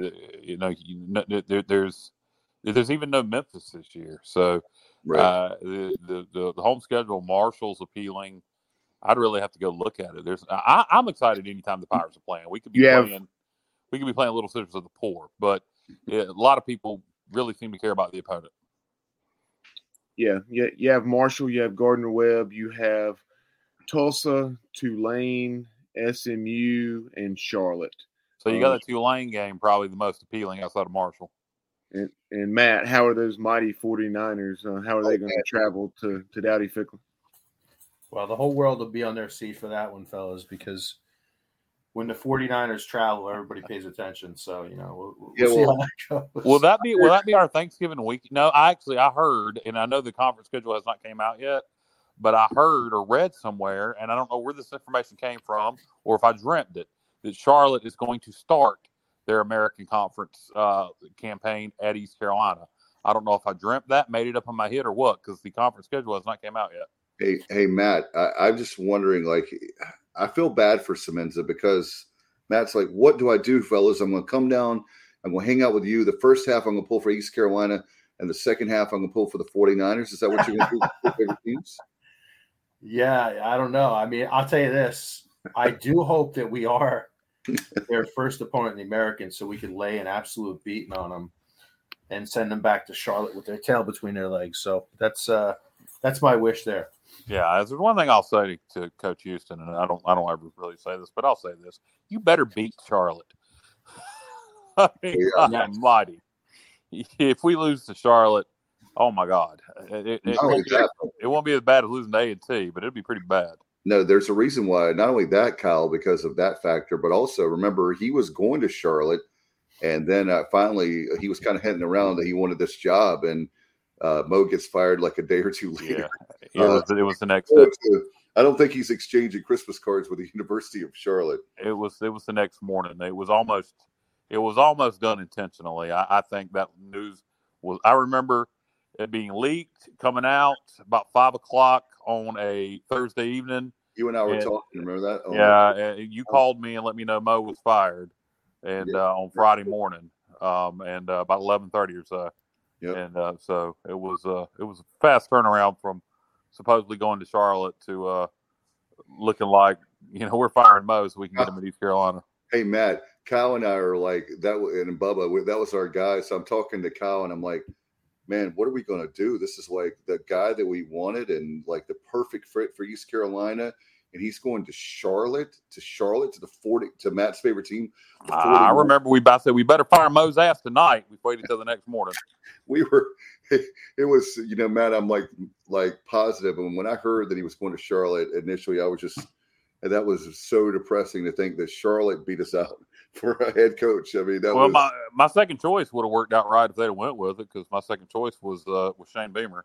Yeah. Oh yeah. Well, I mean, who the hell knew I was right on that one? But two really good choices there. I mean, you couldn't go wrong with either one of those guys. I mean, so hey, at least it goes to show that we kind of did it right in our evaluation process. Yeah. Do you mean me, and do you mean the guys on the Sports Objective, Matt, or East Carolina? I'm referring to the fact that it came down to Houston and Shane Beamer. I don't know if it came down to Houston and Beamer. Just in my brain, it did. I don't know that Beamer was on. The rumor, Matt, actually, if you remember, the rumor at the time, if it was going to be Houston or craphead that said Arkansas State now. What's his name, Bubba? Butch Jones. Butch Jones. Yeah. Oh yeah, Butch Jones. Butch Jones, AKA craphead. Yep. Yeah, that was well. Anyway, what were worked out, guys. And speaking of which, by the way, guys. How about the spring game coming up in April? Are you going to be with us 2 weekends in a row? That would be asking too much, right, Matt? Well, the UCF series is that weekend in baseball. That'd be a good weekend to come. Oh, yeah. But you're going to already be in North Carolina the weekend before, right? I'm going to be in North Carolina that week for business. And it works out perfectly with the spring game and baseball that weekend. So, I'm excited about that. You going to have your son fly down that weekend to go to the UCF series? Which weekend is that? Which weekend are you referring to? The spring game weekend. Oh, yeah. So I'll be there. Yeah. Are you going to have your son fly down since you'll already be here on business? Oh, I don't think so. I think it'll just be me for that one. So I'll be hanging out with you guys. I'll tell you what we can do is I'll fly you down on my jet, and I can fly you down, Matt, and then we can go back and get Chase. How about that? Let's do it, man. Let's do it. He would love to go. Yeah, it's called Frontier Airlines. Spirit. I heard it's actually a weather balloon. So a Chinese weather balloon. That's what I heard. That's what I heard. Dave Plus. Yeah, that's how I make deliveries for Uber. By the way, guys, I got to talk about this real quick. Well, I'll just say this: if I come in a Chinese weather balloon, you guys have permission to shoot it down. We'll do it. We'll shoot it. What if you're delivering Chinese food, Matt? Will you have some kung pao chicken and some egg rolls with you? I'm not going to shoot it down. Well, maybe it would, so I could get the food. But Guys, this is and Dave, you don't have to wait until I go over the Atlantic Ocean. You could shoot it down wherever it needs to be. Okay, we got to watch for debris. Yeah, exactly. Hey, we need to change this topic quick. I'm trying to. So, did you guys see where East Carolina? We're all like now in our 40 somethings, but now they have this thing where, in fact, it was in our group text that we have for Pirate fans, where literally they have this robot that's delivering food. Have you seen this on the campus? Have you? I have not. No. But it's like, yeah, I saw something about it, Dave. And that's the weirdest thing. I haven't seen it, but people are talking about. Our friends are talking about how they see these robots driving. Help me out, those that are in the chat, because some of them they know what I'm talking about. They've commented on it, but they literally see, like, going down 10th Street. You see this robot. Like, you sure it's not John Gilbert? No. I love how everything goes back to Gilbert. Where did that come from? Gilbert's just very robotic. He's just very monotone and kind of not an outgoing personality. Well, it really wasn't. It really was. It was just a little dig. It's not anything. No one at the athletic department take offense. Gilbert's done a good job recently. And I wasn't even going there. I was talking about how crazy. I'm like almost 50 years old. Yeah, Gilbert's done a good job recently. That wasn't even a dig. It was just funny to me. Okay. I was just talking about like how I'm an old dog. You know, you see like all of a sudden you're driving, you see this like robot driving like food from. It's supposed to be like on East Carolina's campus only right now, I think, is my understanding. But it's just crazy. I just thought it was. Dave, I got used to. It's change. It's crazy, and I know this is going back like a little over a year ago. So Domino's Pizza, they're testing like in a few select locations. Oh yeah, it's a special, almost drone. Like a drone. It's a self-driving car that will actually drive to the home. You know, you order out for delivery, and this self-driving car that's operated by like GPS will actually drive itself. That couldn't possibly go wrong. Yeah, what could go wrong? That could never be robbed, right, Matt? Yeah, I mean, yeah, it's gonna be. I know they had like 3 or 4 of them like around the country in select spots. I'm curious to know how that's going. Like if that's actually a success or not. It sounds dangerous as hell to me, but there we go. There's the Domino's cars. No, that's the robots at ECU. Yes, they drive around delivering food. They're little like cars. How big? How tall are they? And it's called the Grubhub app. How tall are they, guys? Because looking at it compared to the Fountain, it looks like it's not very tall. Oh, it's about 3 foot tall. It's not tall at all because I haven't seen one in person, but the pictures I've seen are not very big, and I don't know. It's strange, but I guess I've got to get used to the times. I'm an old dog, so this is a new trick, and I don't know. It caught me off guard. I've been meaning to talk about it on the show and forgot to. So that's my old age, I guess. But yeah, there's another picture. Won't be able to put it on the screen, but you know, there's a student there at Jarvis Hall getting his food from the robot, and yeah, Kyle, it wasn't more than 2.5 to 3 feet tall. I mean, literally, like, how do you know that you got the right kid, the right student? I don't know. I don't want to get too deep in the weeds, but Bebop is your name, Tommy. Bebop. There's going to be a few kids with the munchies late at night to tackle that thing and try to steal the pizza. Yeah, no crap. The DoorDash and all that mess it's ridiculously high anyway. I was at the hospital the other day getting chemo, and I ordered some Jimmy John's, and like Jimmy John's is right by the hospital, Dave. You know that, and it was like $20 with delivery for one damn sandwich and a bag of chips. It's a lot. Yeah, I know all about that. And that's why I try really hard not to order out like Uber Eats and all that, because it can get, you know, if you think places are expensive, then the ordering out is, if people do that like every day, I don't know how they can afford it. Yeah, I don't either. And I'll tell you something else, since we got a comment here on the screen that's random, so I'll hold the fault. So go ahead with the comment. No, Johnny Robertson, you know how he's the way he has the website autoblog.com. It talks about a train hits an autonomous robot that gets crossing, I guess. I don't know, like, but yeah, there's all kinds of stuff. it's all kinds of stuff that could potentially happen. That's another thing where, again, I guess the train hits the robot at a crossing is what it's saying. Okay, that's interesting. Sorry. Anyway, I was going to bring up, you talking about prices in Grubhub and DoorDash, and this is just a random thought. It relates somewhat to tailgating, though. Have y'all priced 12 packs of sodas recently? A damn 12 pack of Cokes the other day at Target was $7.19 for one 12 pack. Yeah. Kiss my ass. I mean, what in the world? Yeah, it's crazy because there's some. I will say this: there are some companies, because I don't want to sound like we're anti-business. We'd love for you to sponsor our show. But there's some companies now that on purpose that have been saying, yeah, we know that really inflation is not like affecting us, but because inflation has happened over the last year, then they're like, yeah, we're going to go up on our prices. And I'm like, there's only so much you can go up. And then eventually people are going to be like, okay, we're not, like you said, Kyle, we're not going to buy it anymore. Yeah, so, well, I told Jessica, I was like, Dollar General's got Pepsi products, 12 packs, 3 for $12, and Dr. Pepper products, 3 for $11. I said, we're just going to drink whatever we can get from there. Screw the Coke products. There you go. And you should be drinking Pepsi anyway, right?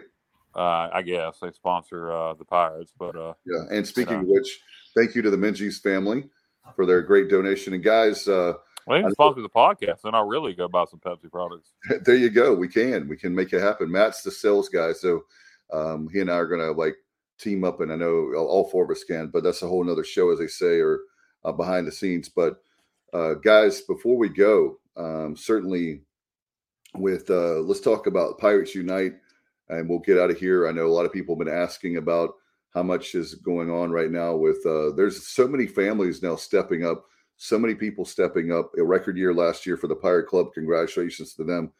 But how long do you think it's going to take to raise the money for the indoor practice facility? There are a lot of people that are saying that we're well on our way for the 20 mil for the indoor practice facility. Is something we've been wanting for March 1st is 5 years. We've been talking about the indoor practice facility for 5 years, guys, on our show, and it'll be almost soon that we'll get it. Until you're asking how soon. I mean, I have no idea. I don't know how much money we've raised, but I would hope by 2025 at the latest. Well, the goal is, by the way, I want to tell you this. The goal that the Pirate Club has is to have all the money for the practice facility by the end of 23. So let's do it. Let's make it happen. And Bubba, that number is 252-737. Is it 4540 off the top of my head? Yeah, that's correct. Call if you want to give me any money, my number is 252-521-4793. No doubt. Hey guys, I forgot to thank you, Matt. Let's talk about Super Bowl predictions. But Super Bowl 57, Eagles, Chiefs. Who you got? Who do you have? And we'll get out of here. I'll jump in. I mean, I just feel like the Eagles right now are a hot team. I mean, they curb stomped the Giants. They beat up on the 49ers. They just have a ton of momentum. I feel like, the Chiefs, they're not quite as explosive as they've been in the last few years. Mahomes is a little banged up. And when you get them out of Arrowhead, it's a different thing altogether. So I feel like this is the Eagles' year. It's a 1.5 point spread. I'm going heavy. And let me tell you guys, I hate Philadelphia. I hate the Eagles. No offense to DJ. I'm a Giants fan, but 1.5 point spread, I'm all over the Eagles. And I think they're going to cover it easily. Wow. So you think it's a blowout? I think they'll win by at least 10. Okay. All right. Kyle? I mean, I know nothing about either team, honestly. I don't follow the NFL. Everybody's taking the Eagles, so I'll take the Chiefs just to be different. Yeah, Matt, you and I'm a Commanders guy. I want to say the Eagles. I just have a weird, I don't know why, maybe because I love Patrick Mahomes. I love his style. I think you're right I think the Eagles is overall the better team. I think that DG stole my thunder with talking about the Eagles defense. Can they get to Mahomes? That was my biggest concern about the game. If you're a Chiefs fan, is not only the health of Mahomes, but that Eagles defense is way better than people are talking about. I'm going to pick the Chiefs on a hunch, even though I think the Eagles are the better team. And I won't be surprised if the Eagles win, but I just have one of those like really tight games and Mahomes pulls out the magic at the end kind of thing. I could be dead wrong, but I've been wrong a lot on this show and will be continue to be wrong, but I'm going with the Chiefs. Bubba, what about you? I'll go with the Eagles. I'm kind of like Kyle. Maybe not quite as extreme as far as not following the NFL. I've watched it a little, but not really enough to know a whole lot about either of these teams besides how good they are. I just like Matt, for some of the reasons Matt was saying, I'll take Philly. Isn't that funny? For those listening and for those watching on the left of the screen, those two guys, myself and Kyle, we pick the Chiefs. On the right side of the screen, that was not on purpose. Both of y'all picked the Eagles. That's funny. It's a podcast divided. You got to be able to it's the Super Bowl. You got to put some money down, on something, right? So if you don't like the point spread, maybe the over under, maybe some prop bets. That's what I was going to say. Is there any prop bets that you guys would, if you could wager, nudge, nudge, wink, wink? Would you do any prop? I've never done that before. I just think it's fascinating to me. Like if there's going to be a safety, if there's going to be a touchdown before the first commercial break, they do all these kind of crazy. Who's doing the halftime show? It is. Hold on. Rihanna. Okay. Over-unders at the halftime show sucks ass. I do know Chris Stapleton singing the national anthem. That's pretty cool. But yeah. Can we ever get anybody besides God Almighty? Can we get a rock band or some country artist? Is it always got to be a hip hop act going to the damn Super Bowl halftime show? I mean, for God's sake. Well, what happened is they did this run of where after the whole wardrobe malfunction, they did a whole bunch of rock stars, and then they stopped doing it, and then they've gone back to the MTV kind of thing. I think it'll be a trend where they'll go back again to where they do that. And I've even heard guys that the artist pays the NFL to do the show if they have like a big concert, like tour coming up. I just don't see anybody getting excited about Rihanna. I mean, maybe I'm wrong, but do you guys know any big Rihanna fans? I don't. Matt, is your daughter, son, big Rihanna fans? No, I won't watch a single second of it, to be honest. I'll switch over. Well, I might watch it. She's attractive. She's not bad to look at, but I'll mute it. I'll go over to the Puppy Bowl on A&E for a half hour. I have no interest in Rihanna. Yeah, I don't mute it. I might mute it, but I don't look at her. But that's fine. But nah, Stapleton doing the national anthem is pretty cool though. Chris did. I love that. Yeah, great voice. No doubt. We'll have to maybe next year. It's like wait until next year. Like my favorite teams, they can win. We'll have maybe a better Super Bowl halftime for sure. Do you guys have anything before we go? Get out of here. Bubba, do you have anything? No, I guess this weekend Pirates return to action in basketball, and very challenging game as Matt and I were discussing this afternoon briefly about the Green Wave down in New Orleans, and they're coming off a 101-94 win in overtime against Cincinnati. Yep, that's going to be a real tough one. By the way, got to give a shout out to our friend Kim McNeil, 16-8 guys for the women this year. I'm a huge fan. I know personally that her trainer, but Maya Joyner, her trainer actually trains my son and daughter too. A local guy here, Kyle, from Williamston. Nice. But she has been awesome. She has been awesome. And if she doesn't win Freshman of the Year for the American, something is wrong, because she's won it, what, Bubba, like 3 or 4 times? At least 3 times for Freshman of the Week. At least, and I think I'm trying to remember how many double-doubles. I want to say at least 8 or 9 double-doubles now. Yeah, it's ridiculous. The only thing that part of her game is I told her trainer if she could make some foul shots, she would have like 25 or 30 every game. Like, she gets fouled so much. It's like fouling her free throw percentage, not to pick on her, was like 48, or was a couple weeks ago, like 48%. Something like that. But anyway.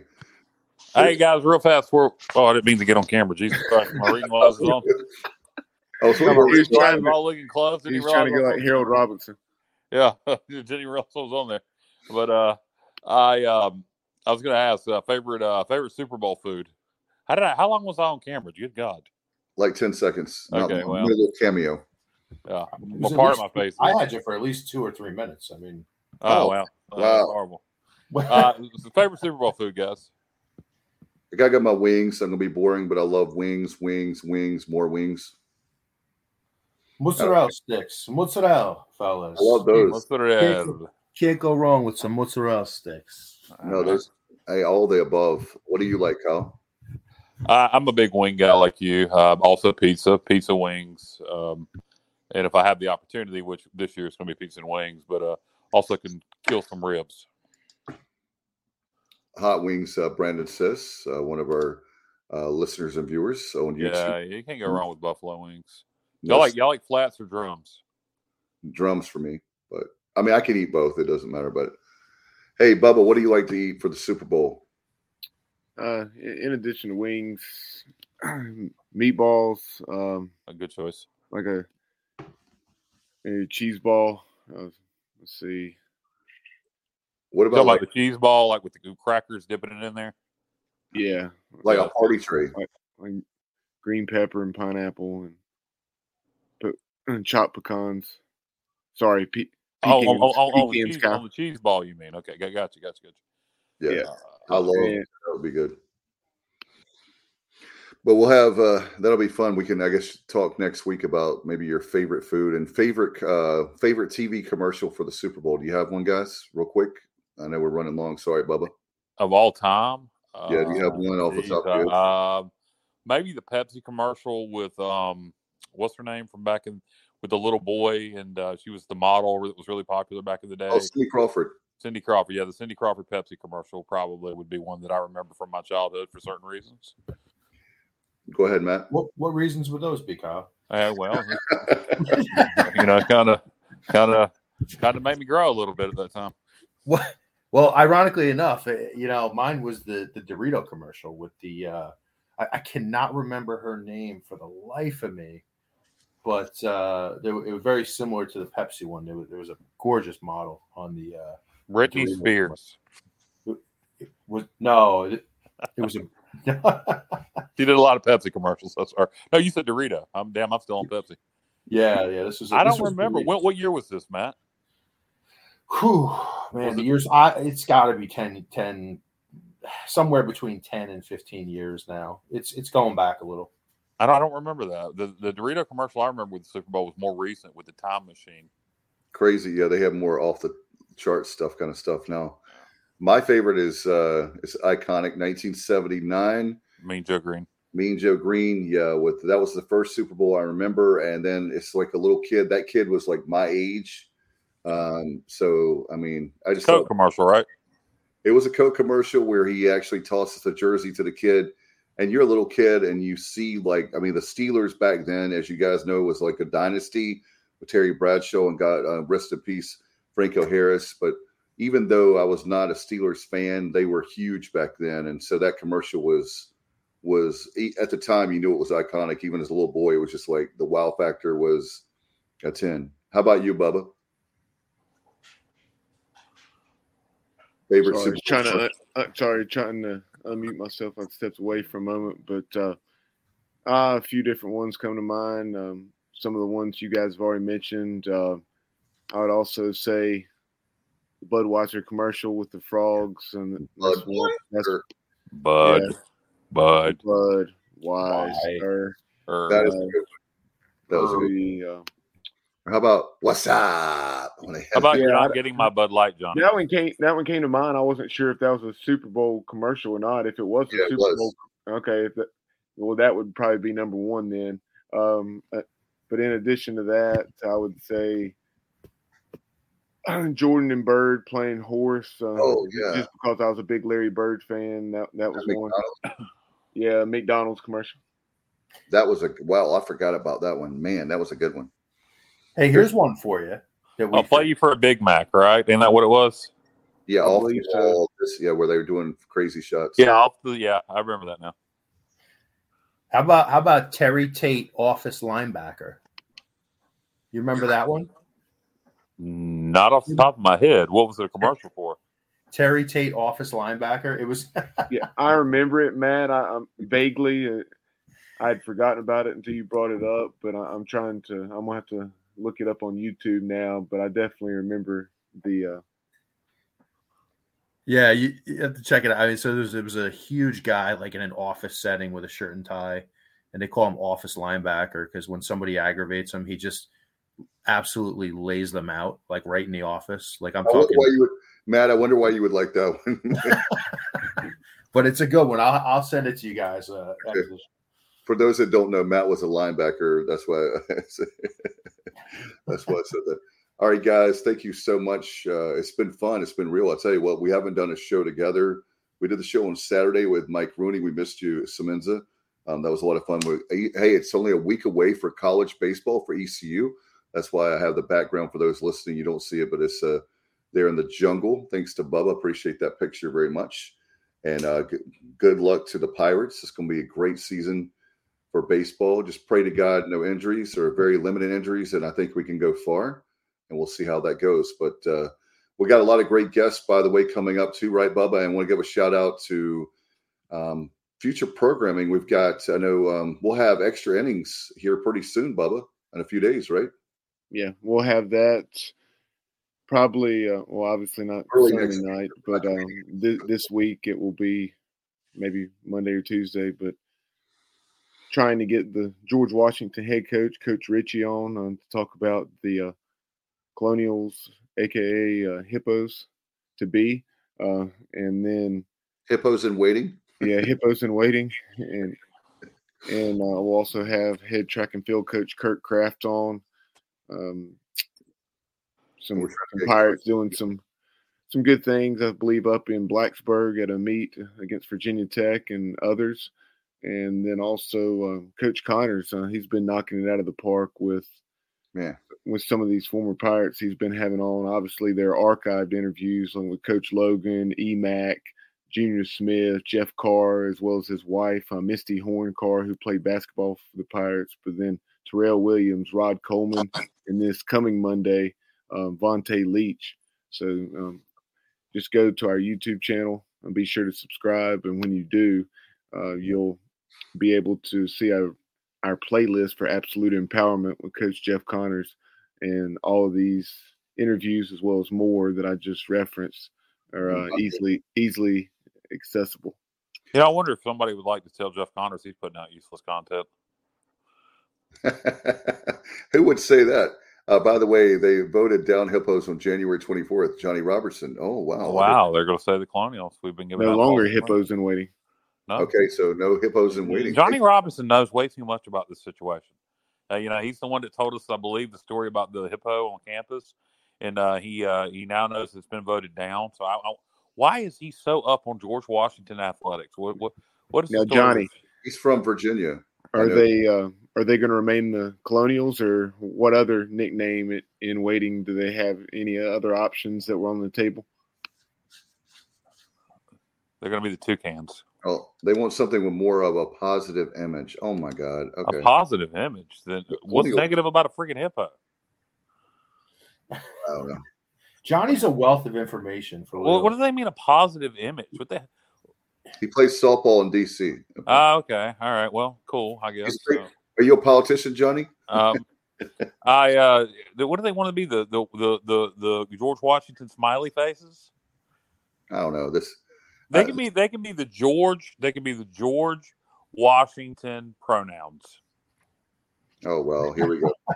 Yeah, let's get out of here before getting more in trouble for sure. That's another debate for another time, guys. Thank you so much, Matt. Looking forward to having you down soon. It won't be too long for the spring game and see some baseball and hanging out. And we're going that, so we'll do that in April. You can just go to ecpirates.com to find out about the spring game, and that's going to be at 11 a.m., by the way, guys, that late morning. And I'm sure we'll be tailgating and having a good time. So it sounds like fun. All right, we'll get out of here. Thanks to all our great sponsors. We'll talk about that too. PGXgloves.com. We appreciate them. Thanks to Kevin Walker. Appreciate Kevin for the support of the program too. And I know that he's done a lot of great work. And I'll tell you what, if I was going to win the Powerball there, Kevin, but I didn't make it, that $700 million, I was going to give you a call. LNK Custom Homes. Give him a call at 336-688-8461. And we appreciate KK's support of the program for the last couple of seasons. He's been the man. So appreciate you, Kevin. And then pgxgloves.com. Hey, Kyle, I know a lot of people want to get those custom baseball gloves. Baseball season is right around the corner. A lot of stuff there, right? Yeah, you can get your custom baseball gloves for your kids. They're playing Little League ball, maybe softball gloves. Maybe you need some custom gloves for the golf course. Maybe you want to be like Michael Jackson and want one custom-made glove that's bejeweled so you can moonwalk across the golf course. But for whatever you need, they'll hook you up at pgxgloves.com. Just put in promo code ECU at checkout, and you save yourself 25%. All right. Appreciate Kaz. I need to get up with you, Kaz, about my kids. They're going to be playing baseball and softball coming up in April, so late March and April. So look forward to that. All right. Appreciate everybody. Look forward to baseball season we talked about and Super Bowl 57. Hopefully everybody has a safe holiday weekend. I think the Super Bowl is a holiday, so it might as well be the most watched television program of the year for sure. We'll get out of here. Thank you so much for watching the Sports Objective and listening to the Sports Objective. Good night, everybody. And as always, go Pirates. I'm a pirate down to my soul, and I don't back down, not at all. Find out when the cannons explode, from the sidelines down to the post. Put it down like not even close, all out to the last whistle blow. For the flag with the soul and crossbones. Everybody stand up, get your hands up, let a team know that we got they back. This is our house, this is our town, our time, everyone not copy that. Everybody in the stands go bananas, scream loud, but don't hold back. Every foot, every yard, every first down, every touchdown with the cannons blast. Get it on, get it all, get the wave going like a hurricane, y'all make a splash. Hello, it is Ryan, and I was on a flight the other day playing one of my favorite social spin slot games on ChumbaCasino.com. I looked over at the person sitting next to me, and you know what they were doing? They were also playing Chumba Casino. Coincidence? I think not. Everybody's loving having fun with it. Chumba Casino is home to hundreds of casino-style games that you can play for free anytime, anywhere, even at 30,000 feet. So sign up now at ChumbaCasino.com to claim your free welcome bonus. That's ChumbaCasino.com and live the Chumba life. No purchase necessary. VGW. Void where prohibited by law. See terms and conditions. 18+.